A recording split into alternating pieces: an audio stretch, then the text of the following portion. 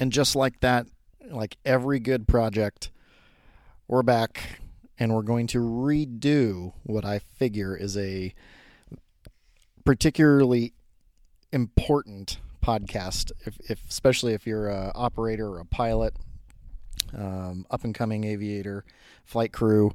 I really believe that safety should be something that you should be able to listen to without some annoying click in the back like there's a humpback whale wanting to mate with you every 30 seconds. I apologize about that. I had the metronome button on because, quite frankly, I was quarantined and I was day drinking and just felt like going on a rant. This is going to be a much more streamlined design than the original Safety Cast. I'm sorry. Welcome to Safety Cast Redo with an X at the end. You'll figure it out. So, once again, really sorry about the other one, but let's get into this. It's currently it's June 7th. It's day after D-Day. The 76th anniversary of D-Day was yesterday. Lots of flyovers in the northeast part of the United States. Don't know if anybody across the pond did any of that kind of stuff, but hopefully you did. Yeah, that was a drink. Sorry about that. And yeah, it's just good to see everybody's at least doing something. My first air show is New York Air Show, which I have no idea how the great Brian Lilly is going to pull that off, being in New York State. But it's August 31st. We'll see if Governor lets all that stuff happen, and let's just pray that it goes through. I'm down to like 2 or 3 shows this year. This year sucks. I really need my 180-day money back guarantee for 2020. I'm sure you do too. So let's dive into this.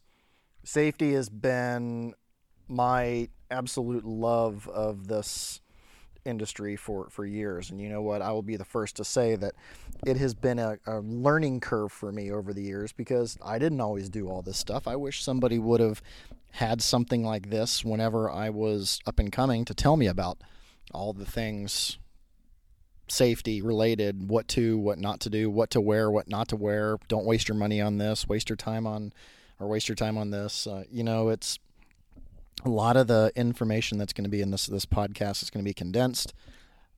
Literally, I'm going to go through, for the most part, what I wear in just about every aircraft as a safety precaution. And there's going to be 3 main questions to go over it, and that's why wear it, what aircraft does it apply to, and where can you get it / how much does it cost? Because let's face it, cost is a big factor in everything and anything we do in this industry. So I'll be upfront and transparent and honest with you about it. So without further ado, probably the most underutilized piece of equipment in warbirds is the mighty helmet. Some people make fun of other people for flying in helmets. Some people make fun of other people for flying around in Bose headsets, which I do frequently. Everybody needs to stop that. Especially if you're in an airplane you can jump out of, which I'm going to get to here in a second, but I digress. The helmet is probably, as much as a parachute, is probably one of the most important things you can wear in one of these aircraft. Surplus military aircraft, aerobatic aircraft, I do not know why more people are not wearing a hard helmet. There's tons of places you can get them. We'll go over that here in a second. But why wear it? Because look, it's a level of cheap insurance. It is protecting your noggin from all over the place. And I know a lot of people say, well, modern military helmets are really designed to protect the top of your head, not the front. There's a lot of truth to that. But a lot of the modern day helmets, like what Custom Flight helmets, like what Alpha, like what Gibson Barnes, all those guys are putting together, those are a little more modern Kevlar and composite helmets that they're wearing. I think also Lyft has one that's more of it looks almost like a ski helmet or a motorcycle helmet. It's more for ultralights. I really, really highly recommend everybody wears. If it's an open cockpit airplane, I don't know why you're not wearing some form of helmet, hard helmet. Okay, you can. Campbell makes a World War II style. It's leather, but it's Kevlar underneath. It's a little heavier, but it's modern day comms, but it has that Battle of Britain, World War II look to it. They are extremely comfortable. They are also pretty expensive. We'll get to that in a second. But most of the time the helmets are going to run you anywhere from $1,000 to $2,000. I know the Campbells are running a little more expensive. I think they're either 23 or 24. But Ivan and his lovely wife, her name escapes me, down in New Zealand, make those, and they're worth the money, folks. Please, if you're riding in one of these airplanes, you need to invest in a helmet. The helmets generally come in two forms of communication cords, or COM cords, as we say. Some airplanes are set up for a dual plug, like what you have in your Cessna 150. It's essentially a mic and a phone. Or you can do the helicopter plug, or the military four-ring plug, it's called, which is a single point. Most of my aircraft have the single point plug. It's just you're not dealing with more than one cable on that. But the helmets, I cannot stress this enough. You really need to. I know they probably don't look in place. If I'm flying around in a Mustang with essentially a race car suit and a helmet and oxygen mask, I either look like I'm getting ready to fly a TIE fighter or walk over to a NASCAR, one of the two things. But I don't really care because it's functionality. And in my point of view, it's only a matter of time before you jump out of one of these airplanes or you put it into a field, because stuff happens, and these airplanes aren't getting any younger. Even though the engines are overhauled, the technology really hasn't gotten any further along. I mean, here I am working on my spare engine right now, and it's literally late 30s, early 40s technology on everything. We're still using magnetos. We're still using pressure carburetors, single stage coolant pumps. I mean, literally, there's so many things that can go wrong in these engines, and you need to give yourself all the help you can get. And helmet's going to help you if you need to jump out of the airplane, if you have a forced landing and your head goes underneath the dash or into the dash. It's going to provide you just that level of protection. So, nobody wants to talk about the bad stuff. Everybody wants to talk about how good these airplanes are. No one wants to talk about the risk. That's what I'm here for. But let's go to the second thing, which is the most overutilized thing in the warbird industry, and that's the flight suit. You walk down the flight line, and hell, you'll see fans wearing flight suits, which I still don't understand. I understand you're a fan, but it's probably 105 degrees outside, and here you are voluntarily putting on some Kevlar. Now, the standard military flight suit, the green, the tan, those are really good flight suits. They're a little hotter than like what I'm wearing. I'm wearing an Alpine Stars racing suit. Gives you a little more. It's a little more robust, a little more rugged, way more expensive, but it's also custom fit. With Nomex thread, I can put my sponsors and my partners on there. It's very much needed in the fighters, because a lot of times you have flammable fluids running to the back of your instrument panel. For instance, most fighters have a thing called a fuel transducer, which is fuel will run to the firewall, and then there's a pressure sensor, for the lack of words, that tells you your fuel pressure. But a lot of folks don't put those transducers in anymore, and they'll run legitimately fuel to the back of the instrument panel, which gives you a more stable reading, because those fuel transducers fail a lot. So people just sort of take them out of the loop. And you ask, well, why would you do that? That's dangerous. Well, why do we do a lot of things that are either dangerous or not? Also, I have boiling hot water at my feet. Those coolant tubes run right underneath the floorboards, and if you get a pinhole leak in that thing, you'll get piping hot steam and boiling hot glycol that's going to absolutely peel the flesh off of your legs if you're wearing jeans or something, cotton or something like that. So you really need to have Nomex if you're flying a 51. A lot of the T6 guys, they don't really understand that it also is abrasion protection.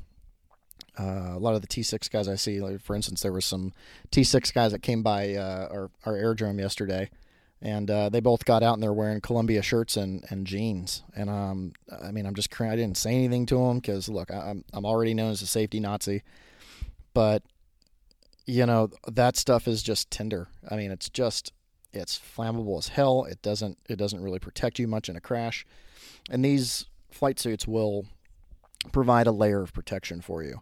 I'm a big advocate of the racing suits, but everybody doesn't want to look like they just won the Lowe's 400, so I get that.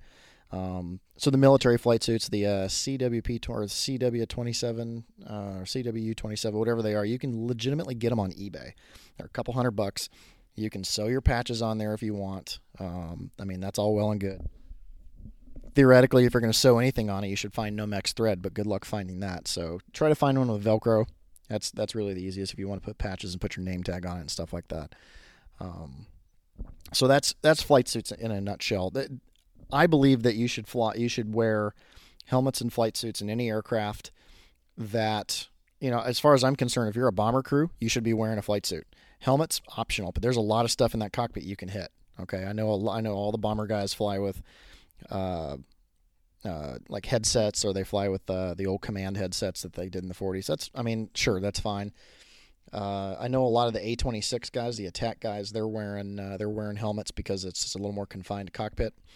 So far as I'm concerned, if your neck can reach 8 inches in any direction, meaning if it's stretching, because keep in mind your seatbelts are going to stretch. They don't hold you into place firmly like you think. They will stretch up to 4 inches, and your neck and your limbs and all that stuff, if you hit hard enough, will stretch as well.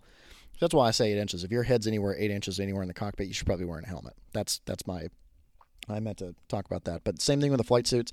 I think if you're flying any surplus military aircraft, you need to at least protect yourself from abrasion, from marks, from nicks, from fire, from fluids in the cockpit, all that kind of stuff. You really need to work on that. Now, here's the one that I'm really bad on is gloves. So let's say there is a fire in the cockpit, and essentially you're now in a blast furnace because with fire there is airflow in the cockpit. So now you're essentially in a Bunsen burner, if you will. Gloves aren't going to protect your fingers that much, but it will give you that enough to grab onto the escape handle or provide you with just that level of tactile protection. I cut the fingers out of mine because I run an iPad, and those things you put on your gloves that in the wintertime so you can those don't work. So I'm bad about that. It's more of a do as I say, not as I do thing. But main reason why I wear gloves is my hands sweat like it's going out of style.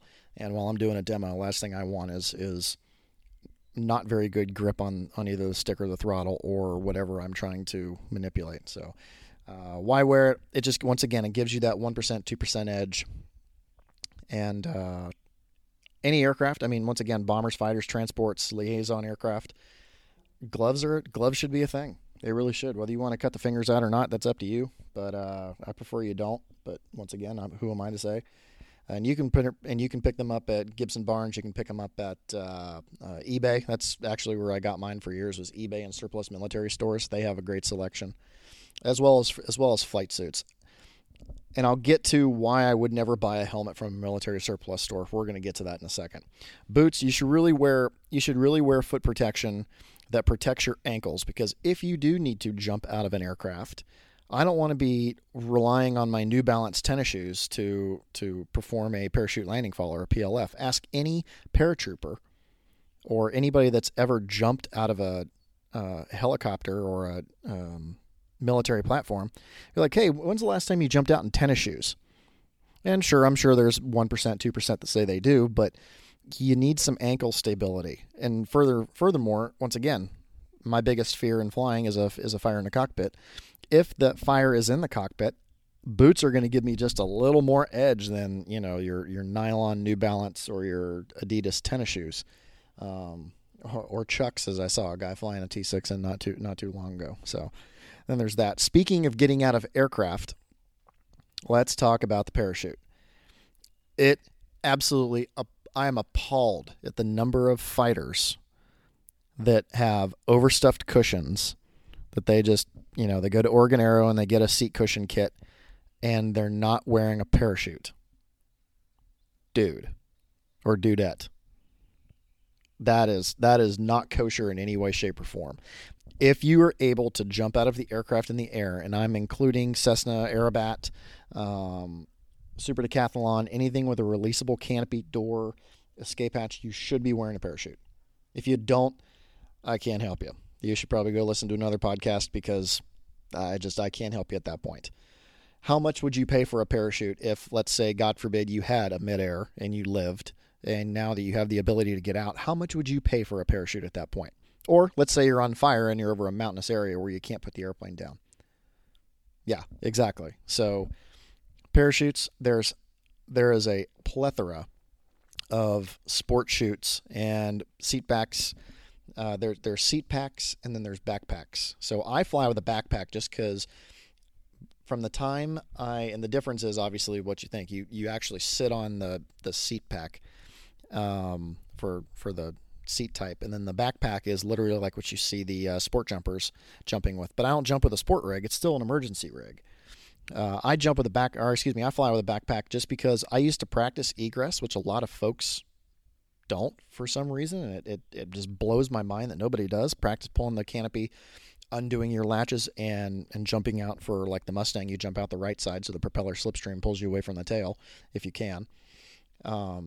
I was averaging almost a full second less, which in a second, think about it. If you're jumping out of an airplane and you're going 250, 300 miles an hour, that's a second is 400 or 500 feet. Like that's quite a bit.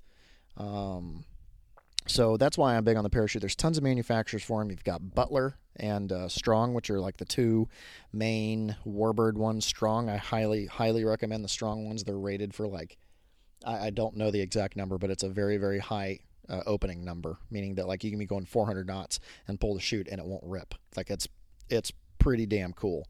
And same with Butler. I believe they have that system on there.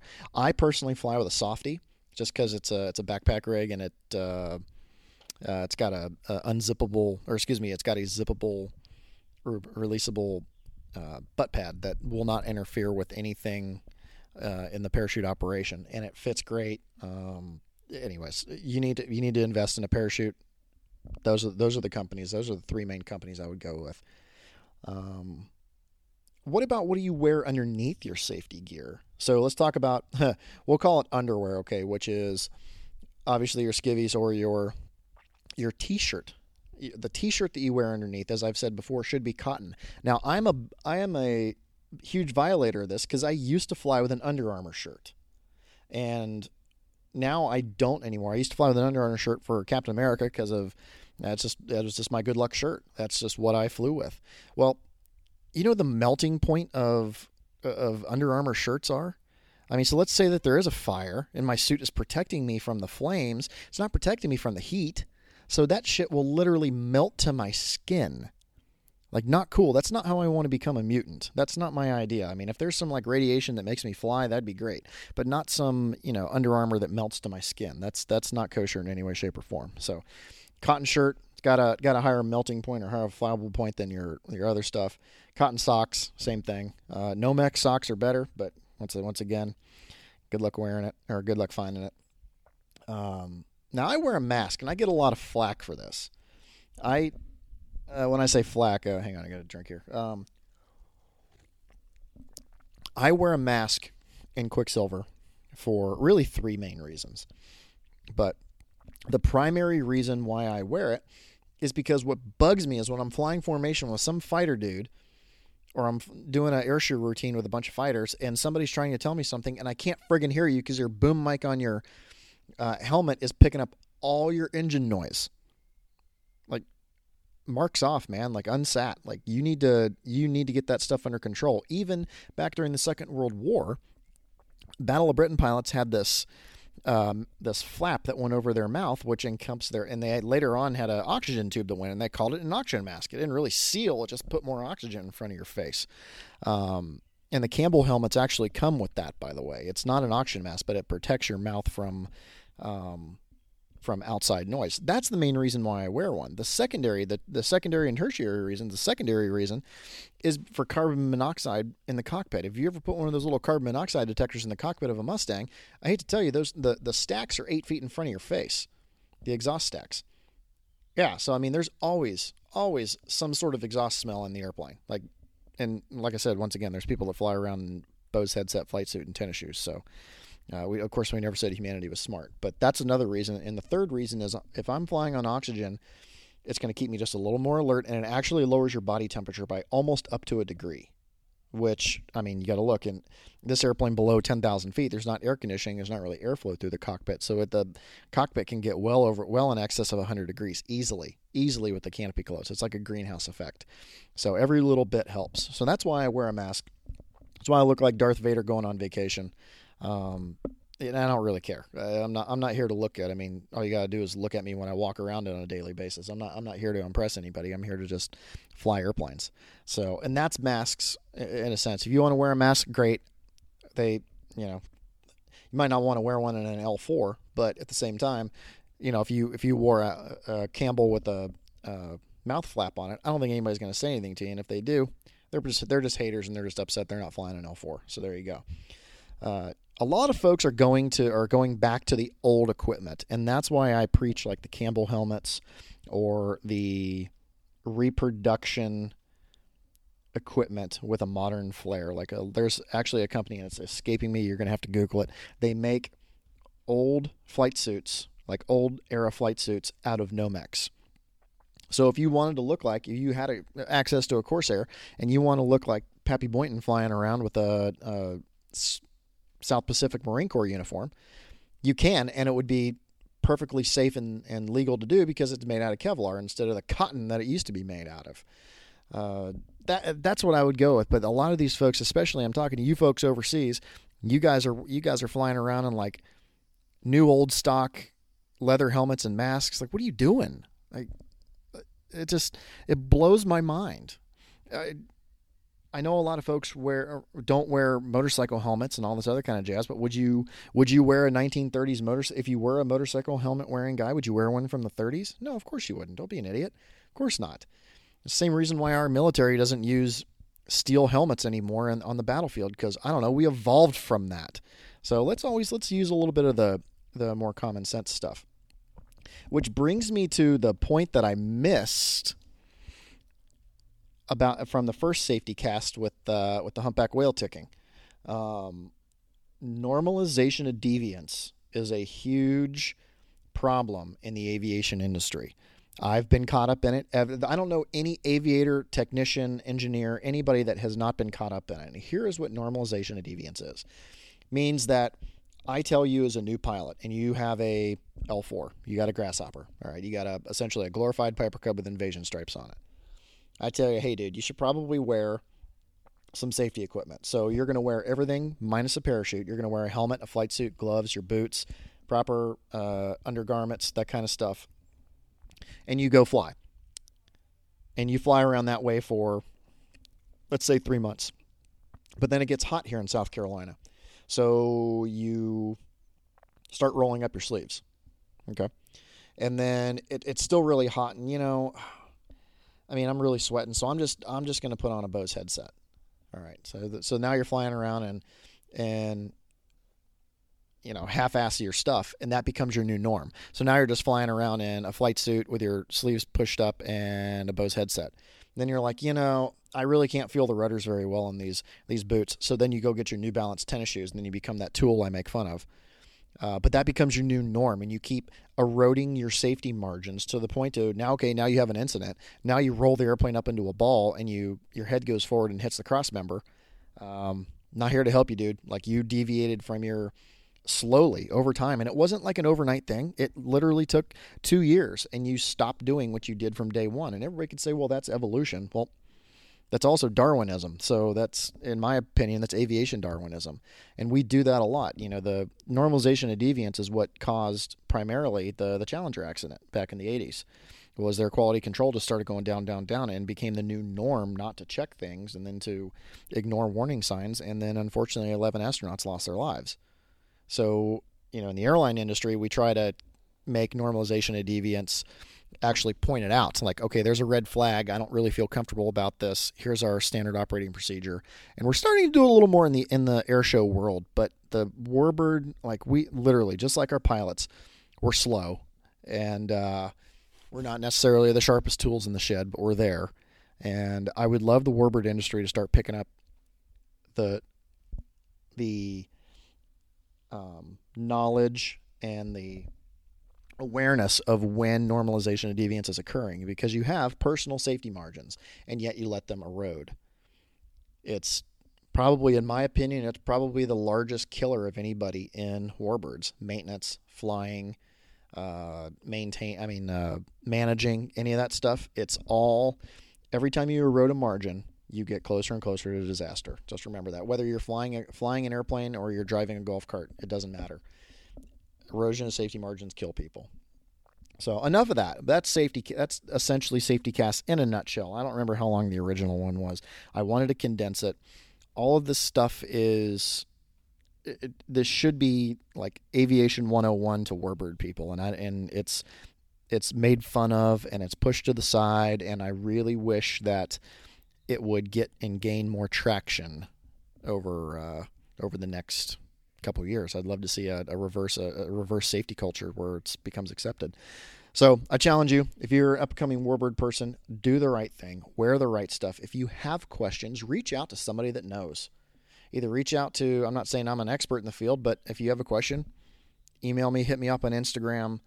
You guys have, if you've been listening to this for a while, airpowerpodcast@gmail.com, or hit us up on Instagram, QuicksilverP51. Send me a direct message there. I try to get back to as many of the messages as I can, not the ones that just say hi or hey, check out my OnlyFans. I really wish he would stop sending me that, but that's a whole other story. My next episode that I'm going to actually record here in the next couple, probably hour or so, is getting your empennage or your ass in the cockpit of a warbird. What's the flight plan? What's the procedure? How do I get there? I'm going to talk you through it. I'm going to say, okay, you're Joe Blow with, or Josephina Blow, and you want to fly warbirds, and I'm going to set up several different scenarios for you, which don't include purchasing an airplane. How about that? That's the beauty of this whole thing. You really don't have to spend a whole lot of money. I mean, there's always an investment, but that's what I'm going to be working on next. I'm also going to have a question and answer session coming up, so stay tuned to that. Got lots of things in the works for you. Sorry about the original Safety Cast. That's why I wanted to come back and do this and at least preach my thoughts and philosophy on this whole stuff. We'll talk to you soon, and thank you very much for tuning in.